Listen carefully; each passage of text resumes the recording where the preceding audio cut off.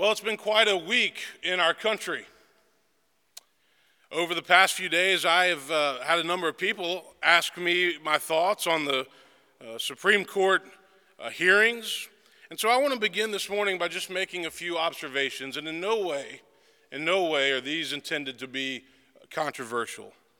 First of all, our country continues to be polarized in many ways. And this is not new, but just when you think it can't get to a higher level, it seems to get to another level. It continues to be my fervent belief that Christians can demonstrate a better way of living in the culture, a way that is grounded in love and respect and compassion and understanding.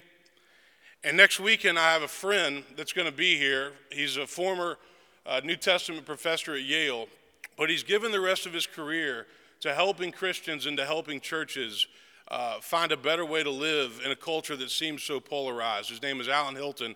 He's going to speak Saturday at 9 o'clock. All of you are invited, and then he'll be here next Sunday. And I'm looking forward to having Alan here because I think that Christians can help set the tone for the rest of the culture. Secondly, if there's anything that we have learned over the past few years from the Me Too movement, it's that all people, women and men, deserve to be treated with dignity and respect. And one of the problems that I've found with extreme polarization is the dehumanization that takes place in our culture. And in politics, when we have a win-at-all-costs attitude, I think that leads to dehumanization of both sides. Third thing I'll say, the truth is very important. Jesus said, "You will know the truth, and the truth will set you free." What kept occurring to me on Thursday when I was watching parts of the hearings is I was thinking to myself, somebody here is lying under oath. And finding the truth is important. And it's not an easy job in life when you have two people who don't agree on the truth. And lastly, I'll say this. Whatever our politics might be, whether you are a Republican or a Democrat, conservative or liberal, we have a big tent church here. However we might view this situation, I think it's true and I think we can all agree that every single person deals with difficult things in their life. And we need to keep that in mind as we go throughout our day. Everybody has baggage. Everybody has issues. Everybody needs encouragement. John Maxwell is famous for saying, how do you know if somebody needs encouragement? If they have a pulse, they need encouragement. Now today, we're finishing up this September series on the Sermon on the Mount. This is the last of 4 weeks. And today we've moved ahead into chapter 7. And remember, I told you last week, we cannot cover everything that's in these 3 chapters because there is so much. But today we move into chapter 7 where Jesus is talking about judgment. And I think he asks what is perhaps one of the most profound questions in all of history. He says this, he says, "Why do you see the speck in your neighbor's eye, but fail to recognize the log in your own eye? First, take the log out of your own eye, and then you can see clearly to take the speck out of your neighbor's eye." I've been going to church my entire life. My father's a minister, grandfather is a minister, great-grandfather was a minister. Church has never been an option for me. I was never given a choice about it. And sometimes I'm thankful for that, other times I wonder. But this summer when I had a little bit of time off, there were some Sundays when I wasn't in church. And first of all, I needed to go figure out what's the big deal about being on the golf course on Sunday, or what's the big deal about being at the lake, because apparently it's exciting, I've been told. But it was strange to not be here on Sunday mornings. It felt weird. In all of my years of going to church, especially as I've grown older, I've come to realize that churches are far from perfect because they're made up of people that are far from perfect. And over the years, I've watched people come and go from the church. I've watched people, get mad for various reasons. I've watched people decide that they're spiritual but not religious. And so it's just interesting to see that. But I've concluded that the one thing that does seem to hurt the church and to hurt Christianity, perhaps more than anything else, is judgment.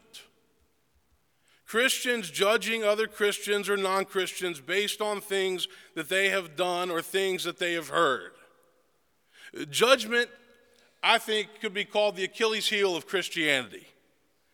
And I've always had a hard time reconciling this with the concept of grace, because we believe in a God who loves us unconditionally and who accepts us no matter who we are or what we have done, no matter what our past might be, no matter what mistakes we have made.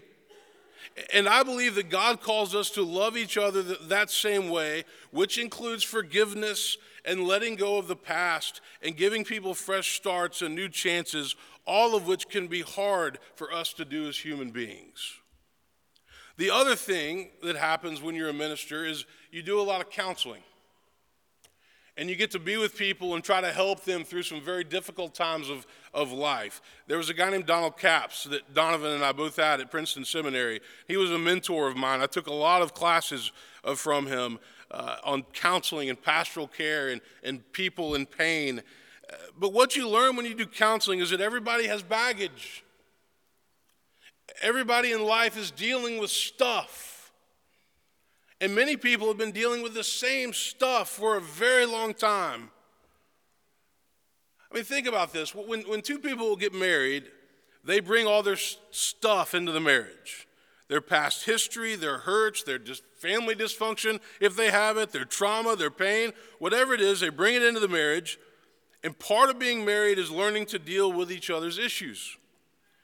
And most of those issues predate the marriage, but they affect it.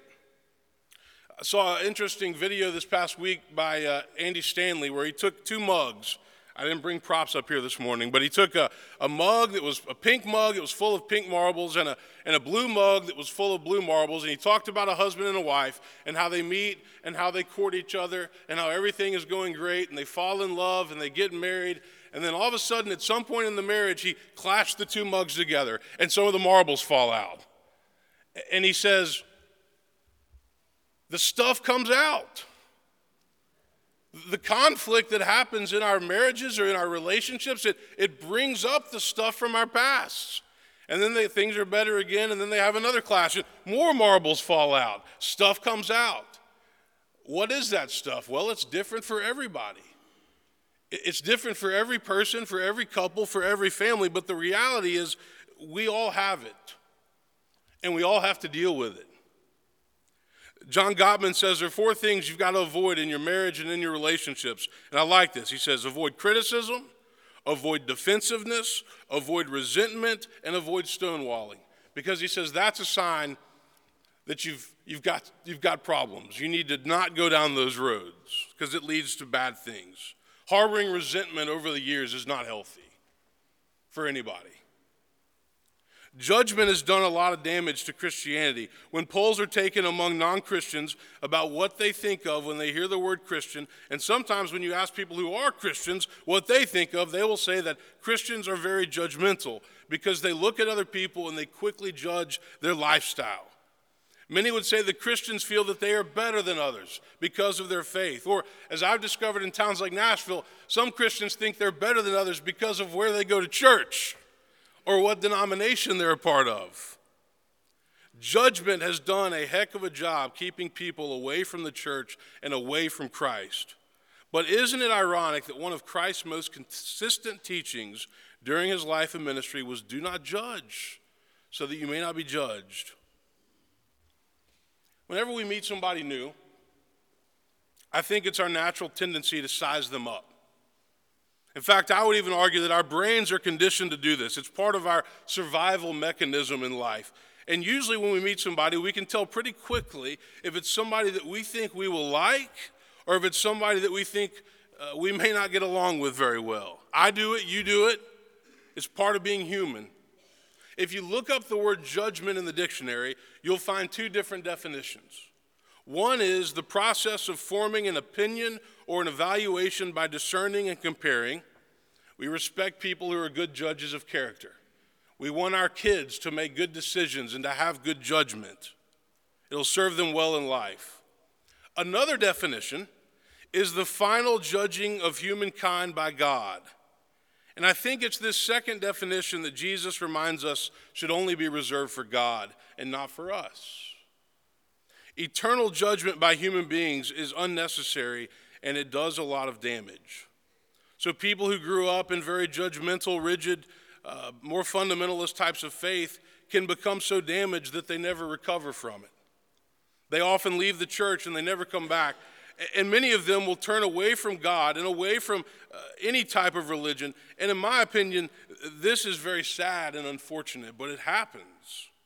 Because the church, which should be there for people to help them heal, to help them recover, to help them get back on their feet after life beats them up, sometimes it feels like the church is kicking them when they're down because of judgment.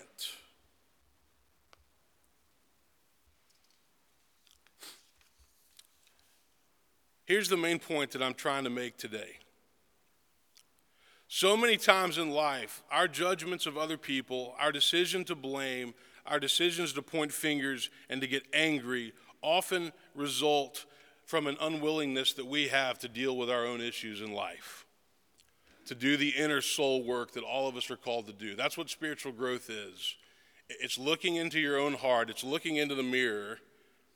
And it's asking, what are the things that I need to deal with in life to make me a better person? And how can I stop projecting all my issues onto other people? Last Sunday, I talked about the importance of knowing yourself, knowing your tendencies, being aware of the things that you wrestle with. And we're doing this class right now on Wednesday nights called the Enneagram. The Enneagram from a Christian perspective. Come and join us. Fascinating material with Hunter Mobley. But every single number on the Enneagram, and there are 9 numbers, every single number has a sin, a cardinal sin that they wrestle with. So for the ones, the perfectionists, they wrestle with anger. And that anger can manifest itself in resentment. Ones resent that they're always playing by the rules and other people aren't. For 2s, the helpers, their sin is pride. They're so busy helping other people that sometimes they say, hey, what about me? Do my needs not matter? For 3s, the achievers, the sin is deceit, deceiving themselves into thinking that they are what they accomplish. For 4s, the romantics, the sin is envy. 4s believe that they're missing something and they're envious of the happiness of others. For 5s, the investigators, the sin is avarice. 5s will hoard things they think will ensure their independence, and ultimately they can hold back love and affection from other people. For the 6s, the loyalists, their sin is fear because they're always thinking about worst case scenarios, what might go wrong. If something could go wrong, a 6 has already thought about it, played it out in their minds. For 7s, the enthusiasts, it's gluttony.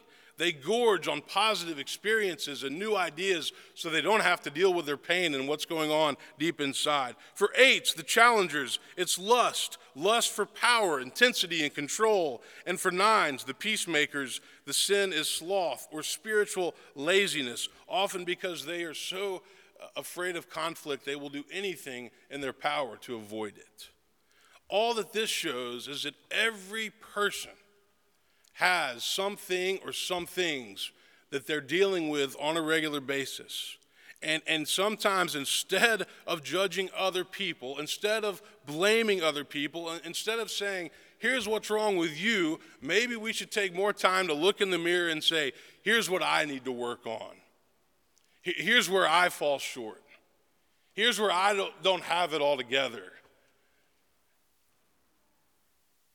So what does it look like to take the log out of our own eye? I'm going to leave you with 3 thoughts. And the first one is this. We must recognize the reality that we are all broken to some extent. This is what it means to be human. This is what we mean by the word sin. I've always tried to say, if you want to define sin, just think of it as brokenness.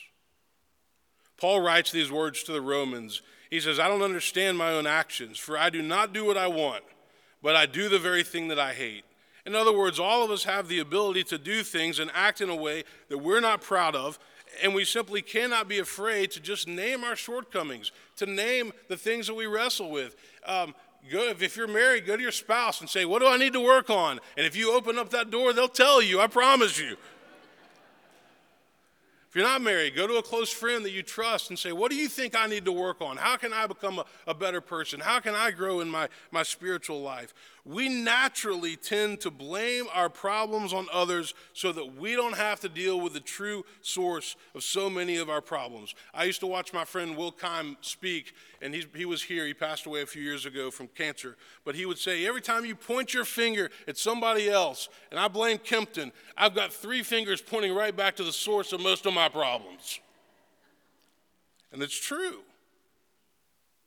We have to do some soul searching and ask, what can I do to be a better person, to be a better Christian, be a better husband, be a better father, be a better mother or wife? It's easy to always find problems with other people, but it's much more difficult to acknowledge our own brokenness and to try to work on that in our own lives. Secondly, we must recognize the dangers of judgment and how judgment is often simply a hidden attempt for us to not do our own work. Jesus says, with the judgment you make, you will be judged, and the measure you give will be the measure you get. Things in life have a way of coming full circle. Some call it karma. I just call it the way that the world works. We shouldn't judge others because we never know all the facts about another person's life. We never know what they might be dealing with, or what they might be going through, or what they might be wrestling with. Every week during our staff meeting, we take the prayer cards that you put in the offering plate, and we lift up the concerns, and it's always humbling, very humbling, just to see what people in this church from all 3 services are dealing with at any given time. Depression, cancer, the addiction of a child, a marriage that's broken. I mean, you name it, we pray for it every week. And those are just the people that actually fill out the cards. There's plenty more that don't get written down, I have no doubt. The fact is, if we realized how difficult and challenging life can be for some people, we'd probably be less likely to judge and more likely to help. If we understood how broken and discouraged some people are, we would be more likely to cut them some slack and less likely to rake them over the coals. And I'm convinced that every person has good inside of them. It's just that life has a way of weighing people down and covering that good up. And that's why we all need the grace and the love and the hope that God offers through Jesus Christ. It's unconditional. It's unmerited. It's unearned. And when we think that we have it so bad, sometimes just by looking around and seeing what others are struggling with, it'll put our problems into perspective. It doesn't mean that our problems don't matter. It just means that everybody's dealing with something. It'll also remind us that we don't struggle alone. Lastly, in the Sermon on the Mount, I think Jesus gives us one of the best rules for living that we could ever hope to hear. It's a timeless ethic for life. It could be our personal mission statement. If somebody said, what's your mission statement in life? This would be a great answer if you haven't thought of anything else. In verse 12, what does he say? In everything, do unto others as you would have them do unto you. For this is the law and the prophets.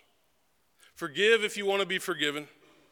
Help if you want to be helped. Be merciful if you want to receive mercy. Listen if you want to be heard. Understand if you want to be understood. Love if you want to be loved. Put others first if you want them to put you first. Pray for others if you want them to pray for you. Be a friend if you expect to have any friends in life.